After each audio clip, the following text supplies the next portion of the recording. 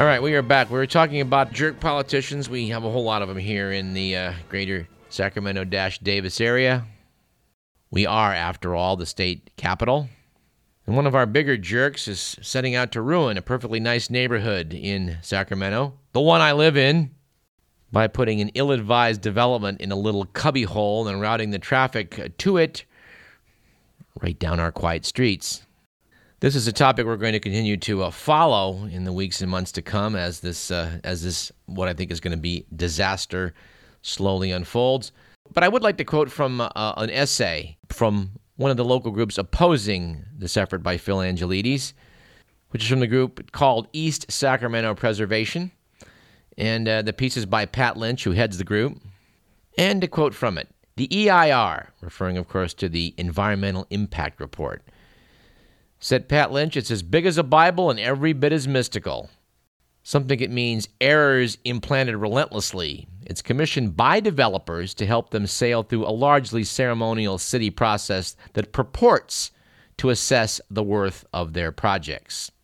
The first stage of the EIR process is the NOP, Notice of Preparation. The NOP is supposed to give you a chance to raise concerns that will be routinely dismissed by the developer and his acolytes.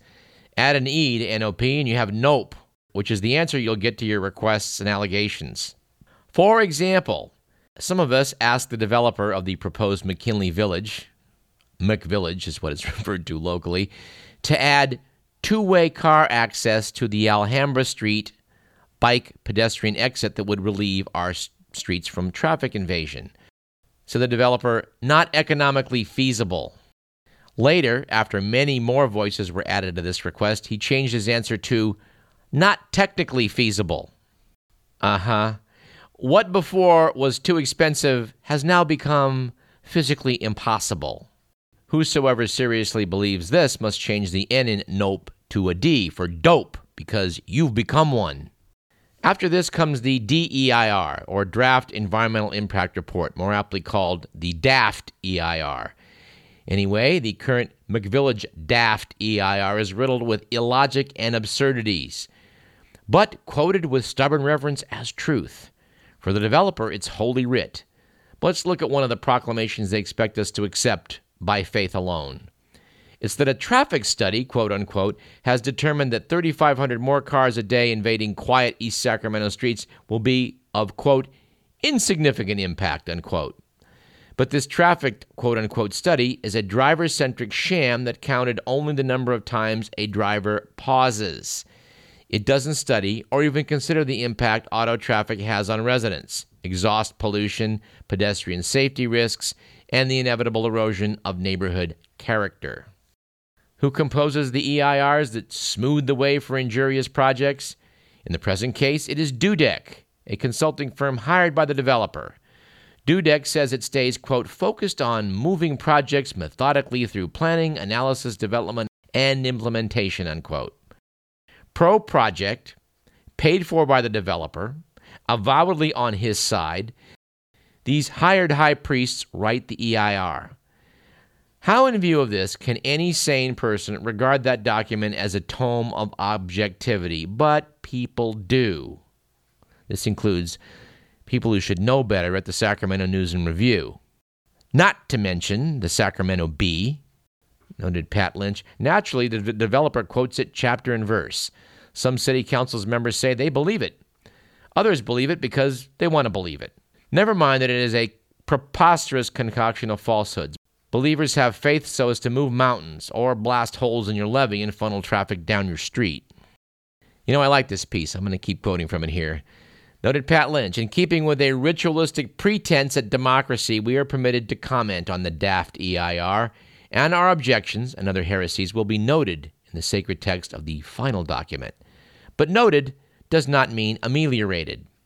Most of our comments will be dismissed with technical verbiage employed to disguise magical thinking. And what of those neighbors who object to the process itself, to its stack-decked unfairness and slippery relationship with truth? Will they be blessed with more balanced and accurate procedures in the future? No. Nor will their elected representatives heed them and mend the process. Why? Because, behold, neighbors giveth not great sums to their representatives. You have only to look at the public records to see that developers make donations of significant impact to city politicians.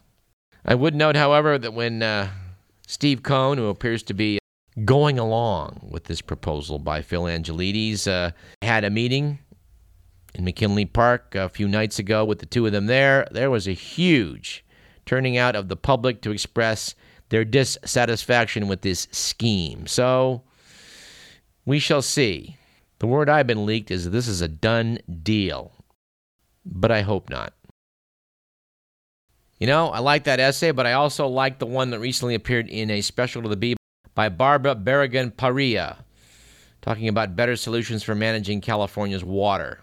In a year where California is obviously running out of water, it would seem a bad time to propose that they stick tunnels in the Delta and suck more water out for the benefit of water interests.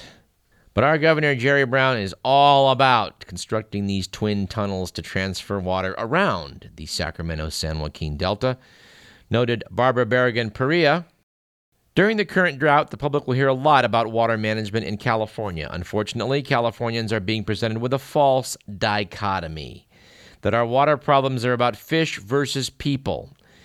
It's what large corporate agribusiness interests from the West Side Water District and Kern County Water Agency have been pushing on the public since 2009.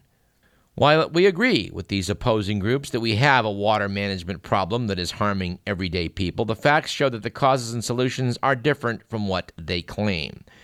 Over the past 10 years, wetlands and Kern have taken more water from the Delta on an annual average basis than the LA Metropolitan Water District and the Santa Clara Valley Water District combined, even though tens of millions of people use water in these urban districts. Yet, Westlands and Kern County growers contribute less than 0.3% to the state's annual GDP, and the farm worker communities found within these water districts suffer from high unemployment rates even when there's plenty of water flowing through the system. Noted Barragan-Parrilla. Recently, Metropolitan Water District's Jeff Neitlinger said the district has enough water in storage to get through the next 2 to 3 years if this dry period should continue. So why has Governor Jerry Brown declared a drought? And why are the groups who've been pushing for construction of twin tunnels, which will cost ratepayers and taxpayers more than $60 billion with interest and operational costs, why are they calling to take even more water from the Sacramento-San Joaquin Delta? Well, notes the author, the Brown administration most recently and the Department of Water Resources historically have failed to manage California's finite water supply during dry periods, even though California has historically experienced drought over a third of the time. As Bill Jennings with the California Sport Fishing Protection Alliance explains, we entered 2013 with Shasta, Oroville, and Folsom reservoirs at 115, 113, and 121% of historical average storage. In April, they were still at 101, 108, and 96% of average. With no rainfall and little snowpack, the Department of Water Resources and the Bureau of Reclamation notified their contractors that water deliveries would be reduced. But they didn't reduce water deliveries. Instead, they actually exported 835,000 acre-feet more water than they said they would be able to deliver. Why did this happen? Well, says Barragan-Parrilla, once again, state water officials capitulated to the demands of leaders from Westlands and Kern to support their unsustainable agricultural practices. The failure to carry over storage and to plan for dry conditions, which are a regular part of California's climate, can only be described as gross mismanagement by water officials. She goes on to note, in way of solutions, that we do need to retire drainage-impaired agricultural lands on the west side of the San Joaquin Valley. This will ultimately be cheaper than building the twin tunnels, and it will end the cycle of poor water management decisions made by state officials to enrich a few hundred corporate agribusinesses. Well, we think that Barbara Barragan-Parrilla is onto something here. She's the executive director of Restore the Delta, a grassroots group which includes Delta residents, business leaders, farmers, fishermen, and environmentalists. We are definitely going to continue to follow the water issue because it is, without a doubt, one of California's most contentious political issues, and an area around which there's just an amazing amount of smoke screens. And a couple items in the forum section of the Sacramento Bee last Sunday. We saw water being talked about, a piece by Marcos Koulinakis, a special to the Bee. Koulinakis was described in the piece as a research fellow at Central European University, currently a visiting fellow at the Hoover Institution. I kind of think he's also the son-in-law of noted real estate developer Angelo Sakopoulos. Koulinakis goes off to talk about, water situations and how dire it is around the world, which I guess explains the sub-headline in the Bee, which is that California is in the middle of a drought, but it's a wet wonderland from a global perspective. Yeah, I guess it's a virtual rainforest if you compare it to the empty quarter of Saudi Arabia. Another sub-headline for Koulinakis' piece is, "We have plenty if we improve management." Sure. And if we improve management and have plenty, we can just keep developing and developing and developing and developing here in California, which is how you make a lot of money if you're a real estate developer. Koulinakis notes that when I arrived in Sacramento at the start of the 21st century, our city had no meters, and water was generally considered both flowing and free. And, of course, Dan Moraine goes off on this whole thing about how long ago, back in 1920s, somebody recommended that we put water meters here in Sacramento, and disgraceful, we never got around to this until now. And he laments how much more money it's costing now to meter the water than it would have been if we'd put the meters in a long time ago. Dan Moraine also notes that our per capita water use in Sacramento has fallen from 279 gallons per person in the mid-1990s to just 218 gallons a day. You know, I hope the editors of the Beat read their own opinion pieces like the ones by Barbara Barragan-Perea that kind of explains what's really going on here.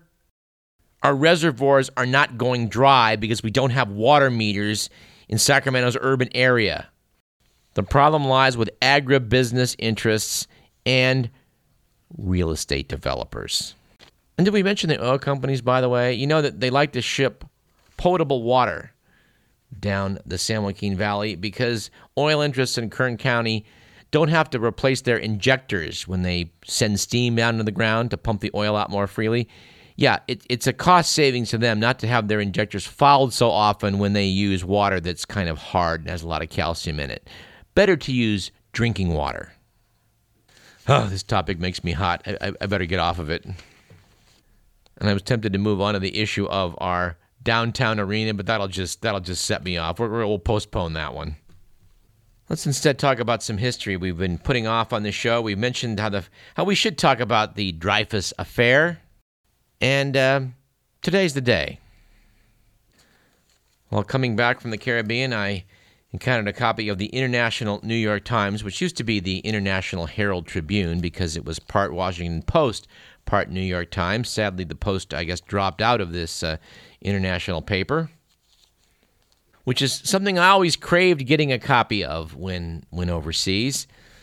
But it's still a good publication, even though it's all New York Times. And the piece I read while coming back from the Caribbean by Robert Harris was about Dreyfus. To quote from it, "Georges Picquart died 100 years ago this Saturday." To which the response from most quarters is likely to be, "George who?"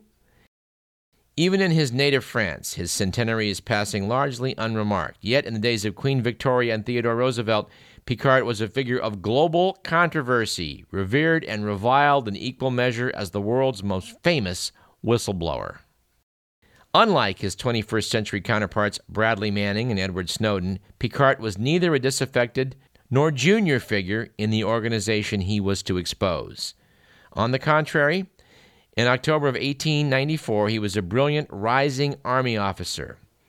One of the stepping stones to advancement had been a professorship at the École Supérieure de Guerre, and one of the officer cadets he had taught there was a Jewish artillery captain, Alfred Dreyfus. Noted Robert Harris, Picquart, like many of his contemporaries, was casually anti-Semitic. It came as no surprise to him when Dreyfus, the only Jew in the general staff, was suspected of passing secret intelligence to the Germans. It was Picquart who provided a sample of Dreyfus's handwriting to the investigators, and when expert analysts seemed to confirm Dreyfus's guilt, it was Picquart who met his unsuspected former pupil in the Ministry of War so he could be quietly bundled off to prison.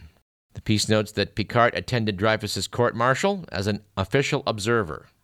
When he was told that a file of intelligence evidence existed, conclusively proving Dreyfus's guilt, Picquart supported the decision to show it in secret to the judges, and that file clinched Dreyfus's conviction. He was sentenced to life imprisonment, and on January 5th, 1895, before a crowd of 20,000 shouting, "Death to the Jew," Dreyfus had his sword broken and the insignia of rank torn from his uniform. In March, Dreyfus was transported to Devil's Island off the South American coast. Picquart, meanwhile, prospered.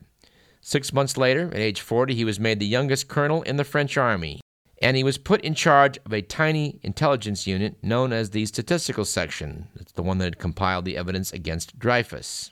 As it would turn out, their prize agent was a cleaning lady at the German embassy, who supplied the contents of a wastepaper basket of the military attaché. She had been the source of the note that an expert had concluded was in Dreyfus's hand.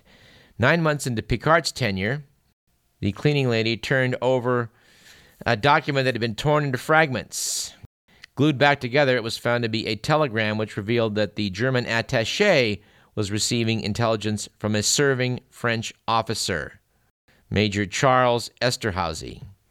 Picquart immediately put Esterhazy under surveillance, and he turned out to be the classic profile for a spy. He was a drunkard, a gambler, heavily indebted, and leading a double life with a prostitute. Sitting in his office, Picquart would compare Esterhazy's letter with the note that had convicted Dreyfus. He testified later, "I was terrified. The true writings were not similar. They were identical." The next day, he showed them to the handwriting expert Alphonse Bertillon, whose evidence had helped convict Dreyfus. For his part, Bertillon confirmed Esterhazy's writing was a perfect match, but he saw no reason to revise his original judgment, saying, "It merely shows the Jews have trained someone else to write using the Dreyfus system." Picquart then probed the secret file that he'd been assured proved Dreyfus's guilt, and found to his amazement that there was nothing there. He said, "Indeed, such scant evidence as we had plainly been fabricated." Picquart then took his discovery to the chief of the French General Staff, General Raoul de Bosdeffre, and to the overall head of military intelligence, Generals Charles Arthur Goncey. Their reaction appalled him. He was told to avoid any avenues of inquiry that might lead to reopening of the Dreyfus case. "What does it matter to you," demanded Goncey, "if one Jew stays on Devil's Island?" "Well," replied Picquart, "because he's innocent." When he pressed on with his investigation, to the irritation of his superiors, he was relieved of his duties, and by the spring of 1897, Picquart was in exile, transferred to a native regiment in Tunisia on what amounted to be a near-suicidal mission into the southern Sahara. It was then that Picquart, after 25 years of army service, realized he had no alternative but to break ranks. He passed his evidence against Esterhazy to his senior politician, who was the vice president of the Senate, Auguste Scheurer Kestner. Then, at the end of 1897, he provided Émile Zola with the information that enabled the novelist to write his celebrated exposé of the affair, J'accuse. Picquart's reward was to be dismissed from the army, framed as a forger, and locked up in solitary confinement for more than a year. Noted the piece by Robert Harris, it was not until 1906 that justice was finally done. Dreyfus's conviction was quashed, and Picquart was restored to the army with the rank of brigadier general. That fall, when his friend and fellow Dreyfusard, Georges Clemenceau, who was, by the way, the owner of the newspaper that published J'accuse, became prime minister, he made Picquart Minister of War, a post he held for 3 years. As it happened, Picquart was to die in January of 1914, 6 months before the outbreak of the First World War, after suffering a riding accident. He was 59. Noted the piece by Robert Harris, he had no family to preserve his memory. He was a bachelor with a succession of married mistresses. He left no children. A large section of the army never forgave him for betraying his comrades. And some of Dreyfus's supporters continued to accuse him of his initial anti-Semitism. He was described as an awkward figure in death as well as in life, and slipped through the cracks of history. And yet, the injustices against which he fought so courageously, the inherent unreliability of secret courts and of secret evidence, the dangers of rogue intelligence agencies becoming laws unto themselves, the instinctive response of government and national security organizations to cover up their mistakes, the easy flourishing of, quote, national security, unquote, to stifle democratic scrutiny, all these continue. Noted French Prime Minister Georges Clemenceau, Dreyfus was the victim, but Picquart was the hero. And notes Robert Harris, on this day, he deserves to be remembered. Indeed, he does, and we're pleased to do so here on this program. And on that note, I think we should take a break. You're listening to Radio Parallax. I'm Douglas Everett. Got plenty more in segment 3, so stick around.